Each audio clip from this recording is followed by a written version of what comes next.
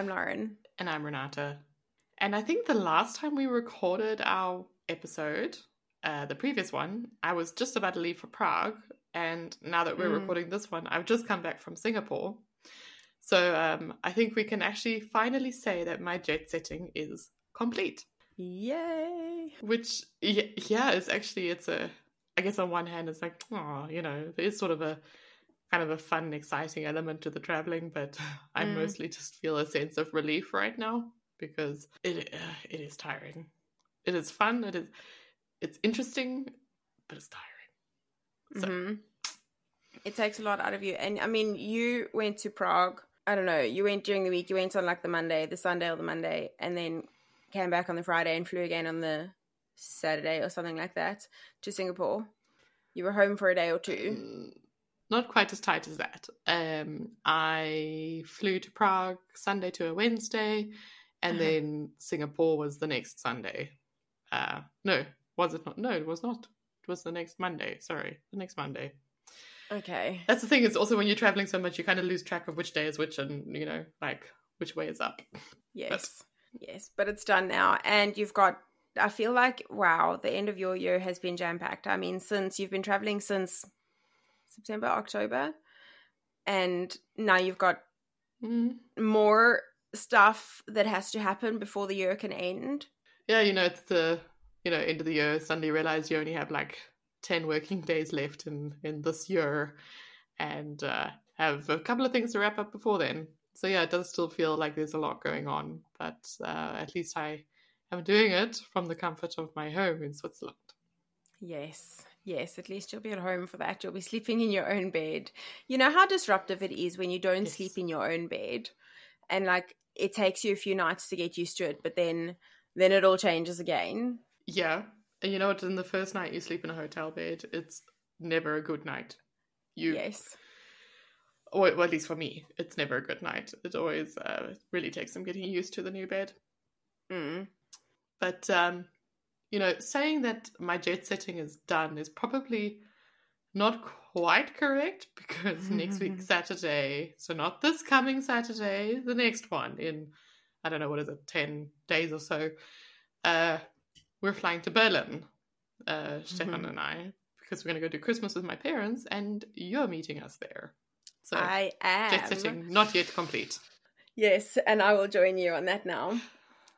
I must be honest, yes. I am dreading the flight because I realized, you and I were chatting last night, and I realized that the night before, on Sunday night, I sent you a message and said, right now, I will have been in the air for about an hour, or just over an hour.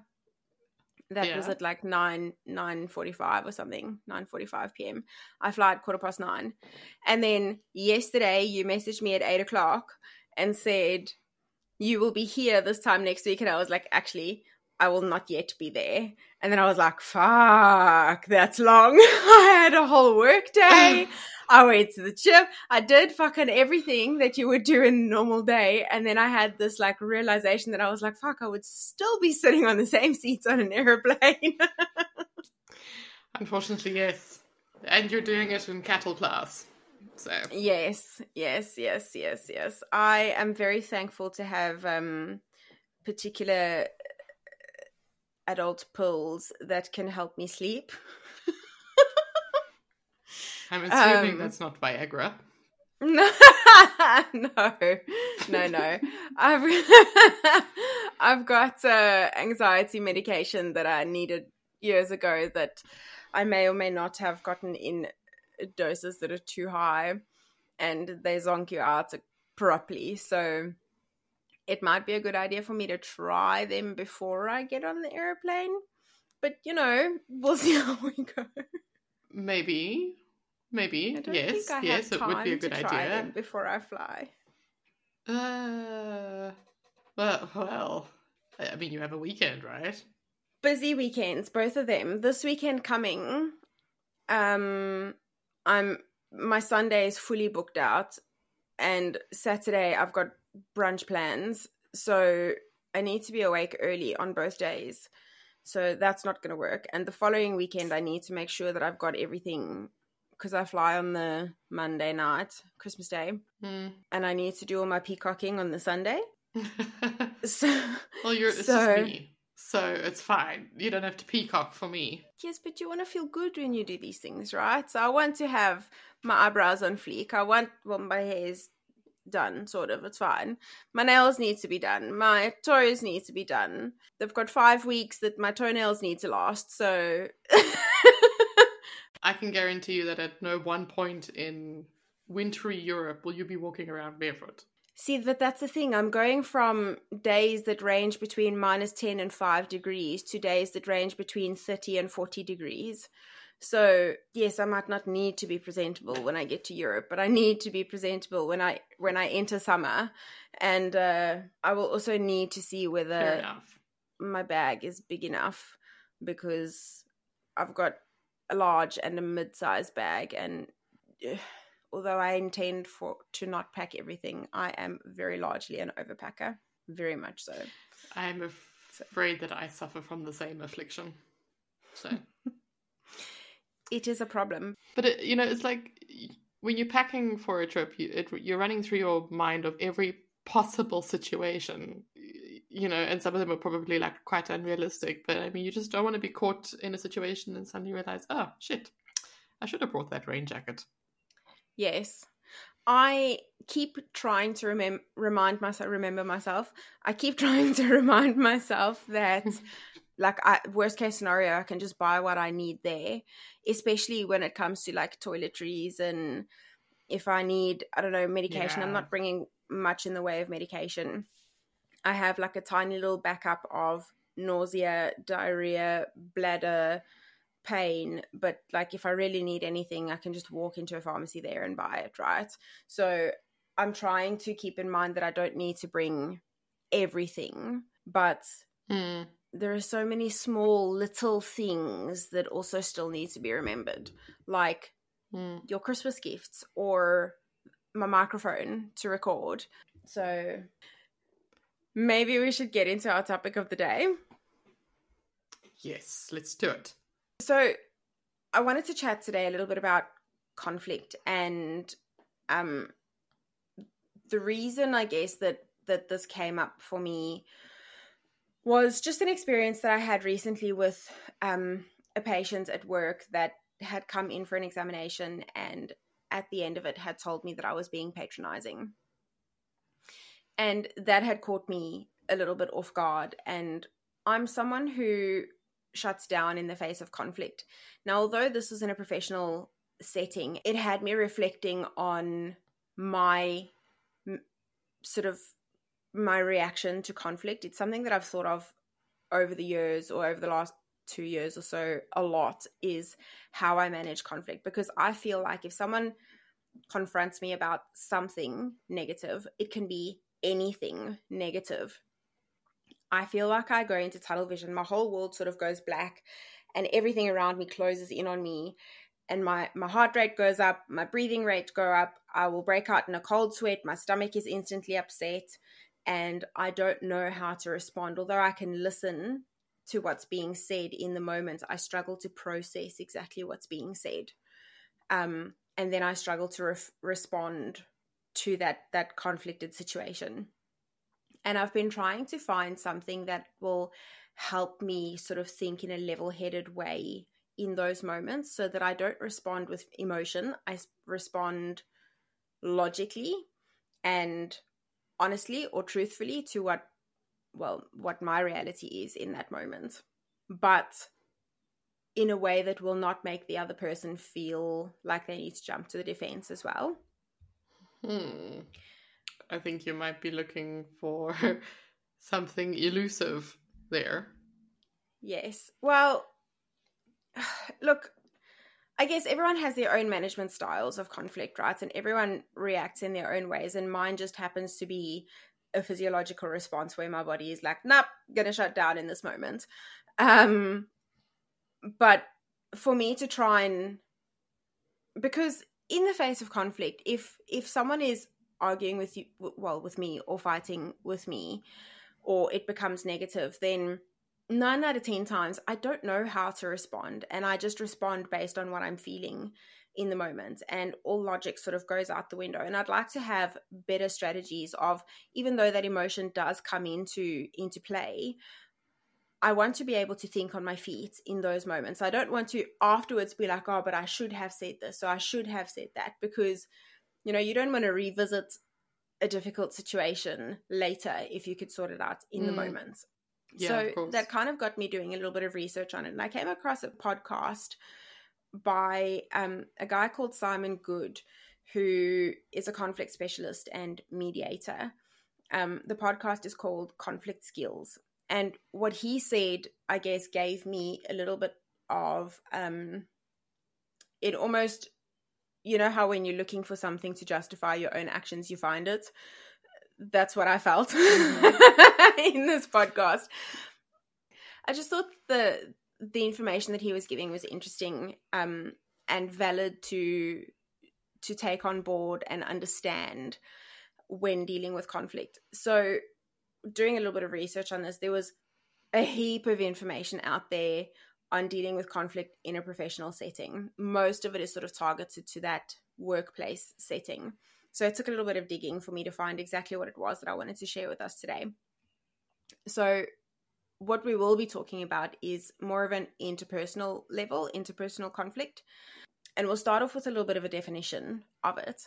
So interpersonal conflict is conflict that involves two or more people, and usually different due to different beliefs, backgrounds, opinions, personalities, or interests.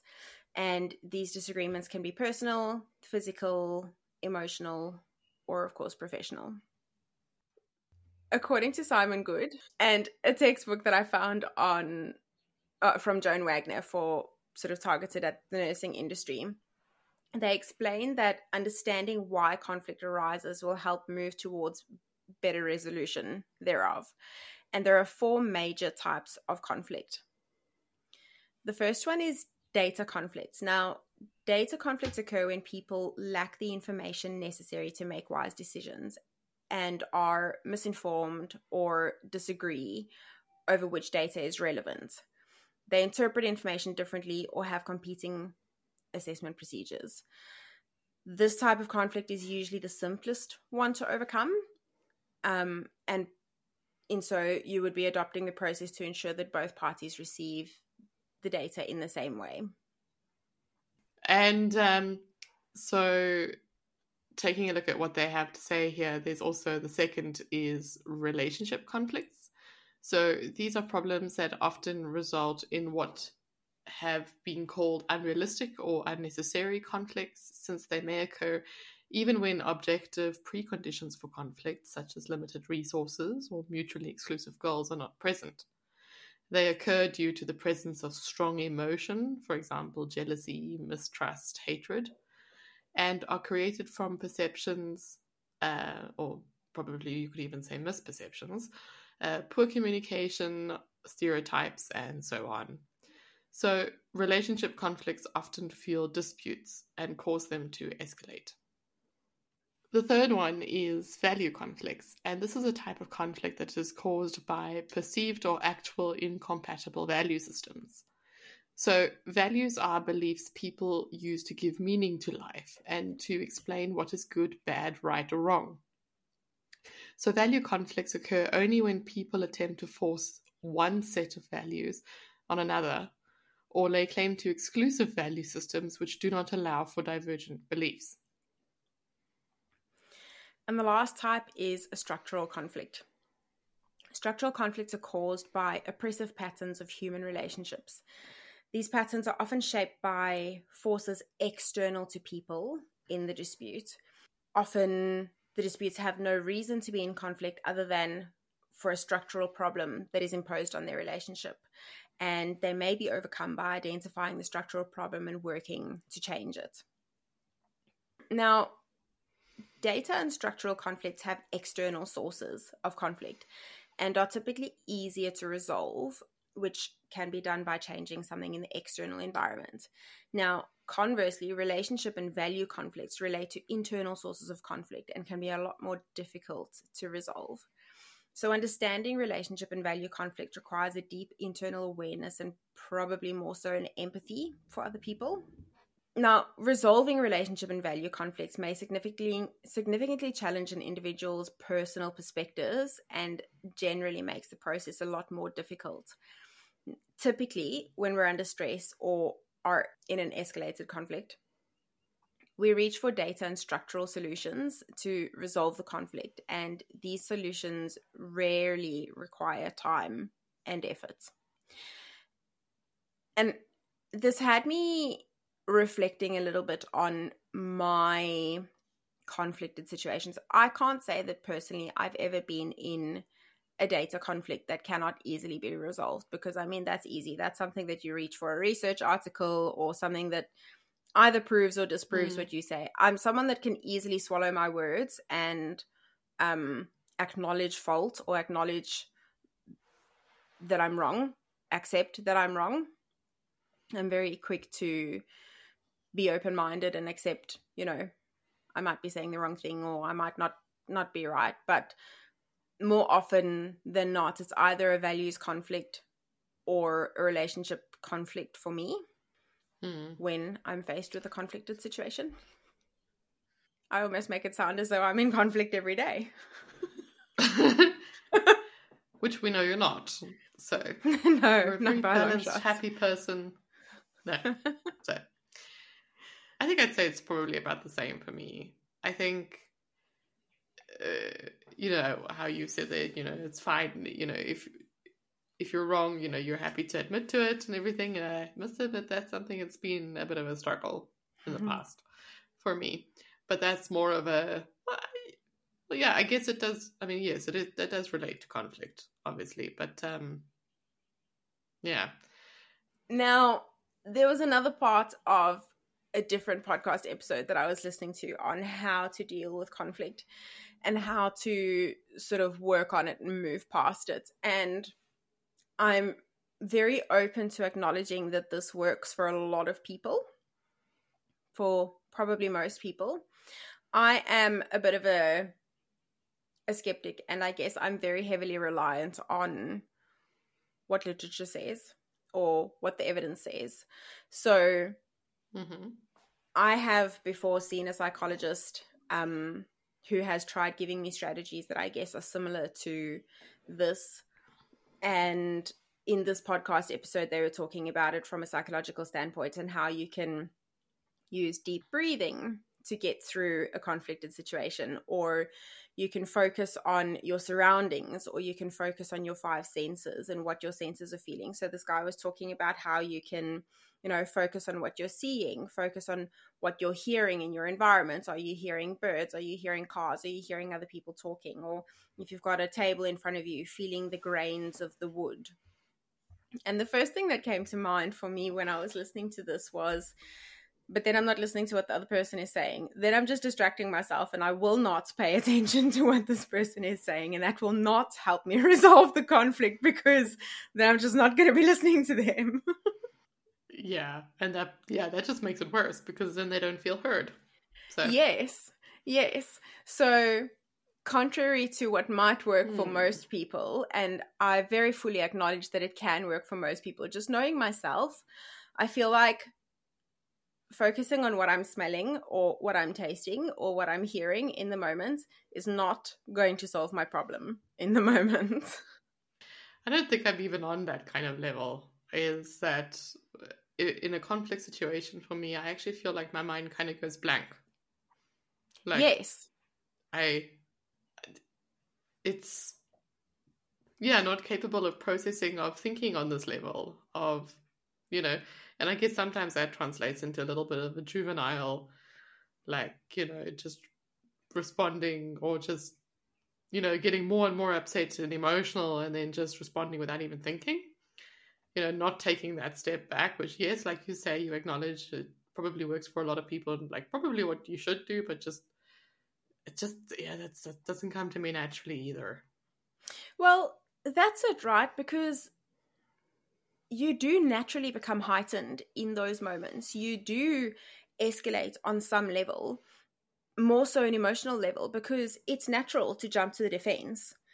Everyone will jump to the defense to either defend yourself in a situation or justify why you're doing what you're doing. It's human reaction.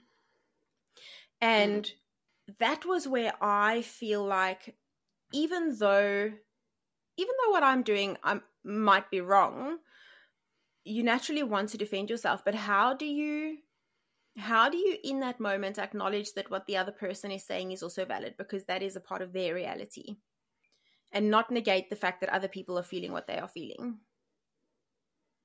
Yes, in some instances it's necessary to say, hey, look, I don't agree with you.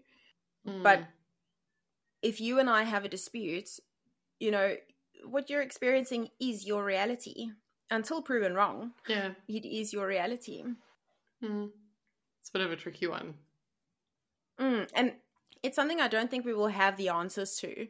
I don't think I will ever really find something that gives you the answers to it. But I would very much like to be the diplomat in that situation and be able to consider all the different options in that moment, or at the very least be open-minded or level-headed enough to agree to disagree, or to be able to think on the spot and give reasoning sound enough for the other person to also accept and be like, oh, okay, yes, that actually makes sense, rather than just send them into such a heightened state that everyone stomps away and doesn't want to speak to one another. Yeah, I think you're right that we're not going to pin that one down, because for me it's almost like, I don't know, I feel like I definitely have to reflect and think a little bit more about this, because at first glance it makes me feel like my conflict resolution style can sometimes be a bit juvenile, because I do feel like sometimes, okay, I just need to walk away. I just need to, on the one hand, want to talk it out, want to really resolve it all, really go into every minute detail, but on the other hand, just walk away. Yes. And probably neither of them are appropriate all the time. So, well, yeah, that, I think acknowledging that and saying that that's juvenile, I don't agree with that, and that will bring us very nicely into the next part on dealing with conflict. But acknowledging that you want to walk away is very much a style, and it is a way of dealing with it, and it allows you to walk away and sort of think about it in a level-headed way that allows you to come back and resolve it logically and rationally, rather than thinking with emotion in the moment. So actually a good strategy, something that I wouldn't be calling juvenile, something that might not always be applicable but is applicable in most situations or many situations. Yeah, I think that's also probably a good thing to say too, is that I think it depends on the type of conflict situation as well. There's a difference between whether you're having an argument with your partner at home versus whether, exactly like you said, and there's lots of information on workplace conflict, but there's a difference between how you'd handle it in a situation you can't walk away from to a situation you can. Yes. So, yeah. Yes. So there's no one size fits all. But yeah, maybe you're right. Okay. I retract calling it juvenile. Well, Thomas and Kilman are researchers who have developed a conflict mode instrument, an evidence-based instrument, and they describe the 5 different approaches to dealing with conflict and when to use them. Now, just very quickly naming them, the approaches are avoiding, competing, accommodating, compromising, and collaborating. Now, avoiding is the most common method of dealing with conflict. It is especially done so by people who view conflict negatively. And it is dodging the issue until it resolves itself, pushing the problem into the future, or just altogether ignoring it. Avoiding conflict is sometimes the right path to pursue for individuals that need time to calm down or seek clarity and collect their thoughts. In a professional setting, it is good to use it sparingly, because it can show that you are able to solve issues with a clear mind. But if used in the wrong situations, it can make conflict worse. You can seem incompetent and as though you're incapable of willing or unwilling to handle disagreements. So they say to consider using an avoidant approach to conflict when you don't have the time to manage the conflict in the moments, when you aren't sure about how you feel about the issue yet, when it makes others feel uncomfortable, or when there is very high tension in the situation. I am not someone that can very easily walk away from a conflicted situation. I can avoid it by ignoring it completely. I can walk away from it and be like, nope, that just needs to disappear. I'm not going to pay attention to that. Or I need to be there in the moment and it needs to be resolved now. Because if I walk away from a situation, then I'm going to bubble and brew, and eventually I'm going to explode, and I'm going to come back all teary-eyed and incomprehensible anyway. I think, well, yeah, I would say that that's also me most of the time. I mean, I know I just spoke now about, walking away from conflict for a bit, but I mean, in all honesty, the number of times I'm able to do that is not that much. But it's interesting is that when I was reading through this and I saw avoiding conflict, is that my first thought was like, okay, but that feels very negative because conflict is a part of life. Yes. And it doesn't seem like a good strategy to avoid conflict. And I guess, that they have also spoken about like when you should, when is this kind of thing appropriate? But my first initial thought was, okay, but avoiding conflict is not healthy either. So I am more inclined to avoid conflict at all costs. I have such a physiological response to it that I feel uncomfortable even anticipating that there might be a conflicted situation, to the point where it makes me physically sick. Like my stomach is upset, I'm nauseous, I break out in cold sweats. And it can be any sort of conflicted situation. It can be telling a friend that you disagree with them, or receiving feedback at work, or, anything where there could be either conflict or negative feedback. My body's like, nope, fuck you. We'll spend the day in the toilet. Interesting that you feel it so acutely in a physical sense. And I have no idea where or why, but I shut down, my mind goes blank, like you said earlier, and just can't think straight. Cannot think straight. But I'm working on it. That's why we are here today. Yeah, absolutely. And I applaud you for that. Now, the next one is the competing style. Now, a competitive conflict management style best fits with the opinionated individual. When you choose to use a conflict management style, you take a firm stance with a mindset of negotiating what you want. It focuses more on logical negotiation and less on empathy with others. This conflict management style solves disputes very quickly. It may come off as authoritarian, though, and make people hesitant to bring up ideas, concerns, or feedback, and should therefore be used cautiously. Handling conflicts by crushing dissent may not be beneficial to the relationship. Now, competitive conflict management style sounds intimidating and unappealing, but there are times that it may be necessary to keep it going. You can use this approach when you need to stand up for yourself or your values or your morals, when a less forceful conflict management style is providing ineffective or is counterintuitive, and when there has been no change. And again, I feel like it's very situation specific. I guess it's also, maybe I'm generalized. I don't know. Whatever.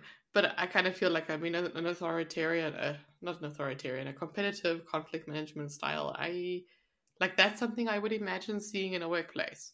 It's not something I would imagine in an intimate relationship between two people, for example. So very, very situation specific, in my opinion. Yes. Although I must say, I've probably come across a competitive management style in personal situations, but it also largely depends on the person's personality. if they are someone that does not back down and has to be right in every situation, then they're probably more likely to compete with you. So the next one that they speak about is that if you have an accommodating conflict management style, you put aside your own priorities and focus on others. And when you do this, small disagreements can be handled quickly with minimal effort. However, accommodating too often can also have its detriments. Accommodation should especially be avoided when making major decisions. So, using this conflict management style as a way to address decisions specifically will not yield lasting solutions. Depending on your personality, it can be very easy or hard to accommodate. So, this is an approach that you could consider taking, for example, when you can tell that your peer or the person in the conflict cares a lot more about it than you, or when it's important to keep the peace, when there is no other solution, or when in actual fact you are wrong. Then that is most certainly the appropriate moment at which you should be accommodating. Yes, yes, it is. Or even just admit that you are wrong. Don't accommodate anyone. Just be like, oh, yes, okay, I acknowledge that I'm wrong. Yes, do that, and then that is the quickest way to resolve it. Yes. The next one is a collaborating or a collaborative conflict management style. Collaborating is a combination of being assertive and cooperative. Now, embracing this style means that you have a win-win situation. You'll work with others to find a solution that is fully satisfying everyone and minimizes negative feelings. All parties will contribute to the solution in this instance. Collaboration often leads to long-term solutions and there is buy-in from all parties. However, this style of management is very time-consuming. So you can consider using it perhaps when the relationship is very important, when the final solution will have a significant impact, when interests, needs, and beliefs of all people need to be considered, and when the issue impacts many people. And then lastly, you have a compromising conflict management style. So with a compromising conflict management style, issues can be resolved a lot quicker than with a collaborative conflict management style, which we just heard as well, takes a little bit more time. But a positive side effect that you will see is that those who are involved will leave understanding more about the other person's perspective and opinions. But nobody will leave completely content with the solution. One side might feel that they've compromised too much and be unwilling to engage in this type of conflict management in the future. So you could consider this style as an approach to conflict management when, for example, when reaching a solution is more important than the solution itself, when you need a temporary solution, or when you're at a standstill in a conflict, when you want to motivate someone to move towards collaborating, or when there is no possible solution that will make both parties happy. I think it's important to note that most people have one dominant style of dealing with conflicts and often may not be aware of other conflict management styles or comfortable adopting other styles, or they may not yet have developed their capacity to shift from their personal style of conflict to another. Now, in these instances, it may be helpful to understand the needs that exist beneath the surface of conflict and take a flexible approach depending on the situation or the person that you're in conflict with. And there are a few examples of what people may need in these different situations. I'm very quickly going to run through them. An avoider might need to feel physically and emotionally safe.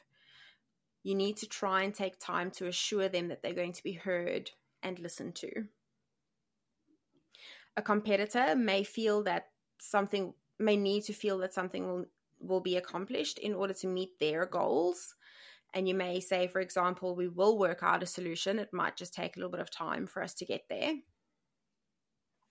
A compromiser may need to know that they will get something later. So you might say, we will go to this movie tonight, and then next week you can choose which one, and then you live up to that. An accommodator may need to know that no matter what happens during the conversation, your relationship will remain intact. So you might say, for example, this will not impact how we work together, or this won't impact our relationship significantly. And a collaborator may need to know what you want before they are comfortable sharing their own needs. So you might say something like, I need X, Y, Z. What is it that you need from this? And I think that gives me a bit more of an understanding of what to identify in the moment when people, when I'm feeling particularly heightened, or I'm feeling like I'm shutting down, like I can't really focus on what's being said. At least I can identify that, okay, this person appears to be approaching the situation in this way. This is what I need to be focusing on. Although I think it'll take a little bit of work for me to get to the point where that's actually possible and that I'm able to think level-headedly like that. Understanding how to respond in those situations will make it easier for me to understand how I feel, but also give the other maybe a bit of a reflection that I'm more of an accommodating person or compromiser in these situations, but will help me understand what the other person needs and how I should be responding in those situations to, I guess, appease both parties. Yeah, I think it's a work in progress, right? I think if anything, this just highlights once again that humans are complex beings, and we will all approach a situation, a conflict, whatever, we'll all approach in a different way. And it's actually also unrealistic to expect yourself to fully understand or just automatically know how to handle every single conflict situation, like, from the very first second. So I really do think it is a work in progress, and it is something that takes a little bit of time. But really kudos to you to having that level of self-awareness, identifying that it's something that is difficult for you, and something that you want to work on as well. I think I think it'll only make you stronger. And I also think it's a good motivation for others as well, to also maybe do a little bit more introspection into this, because I don't think the average person thinks about conflict management to this level. So definitely hope it gives the listeners something to think about as well. Yes, absolutely. I've been in a number of situations, probably over the past couple of years, where I felt like I walked away from a situation and felt like I could have handled it better in the moment, or I could have stood up for myself more, or been more steadfast in what I believe, rather than compromising what other people expect from you or want from you and then just giving in. And that's something that I genuinely feel like I need to work on, because at what point do I not compromise on myself anymore? So it's important to me to be strong in what I believe and what I want for myself, but then know how to utilize those skills in situations where it's actually necessary, rather than walk away from it later and be like, oh, but this is what I believe, or this is what I should have said. Well, I think that wraps it up for us today. If you heard something that you agree with, or that this resonated with you, please leave a comment for us and let us know what you think, or reach out on social media. We're on TikTok, Instagram, and Facebook. I have completely forgotten the remainder of what the end of our episodes comprise of. So if you enjoyed it, send us a rating, leave us a review, or reach out on social media. Go and hit that follow button. Until next week. Bye. Bye.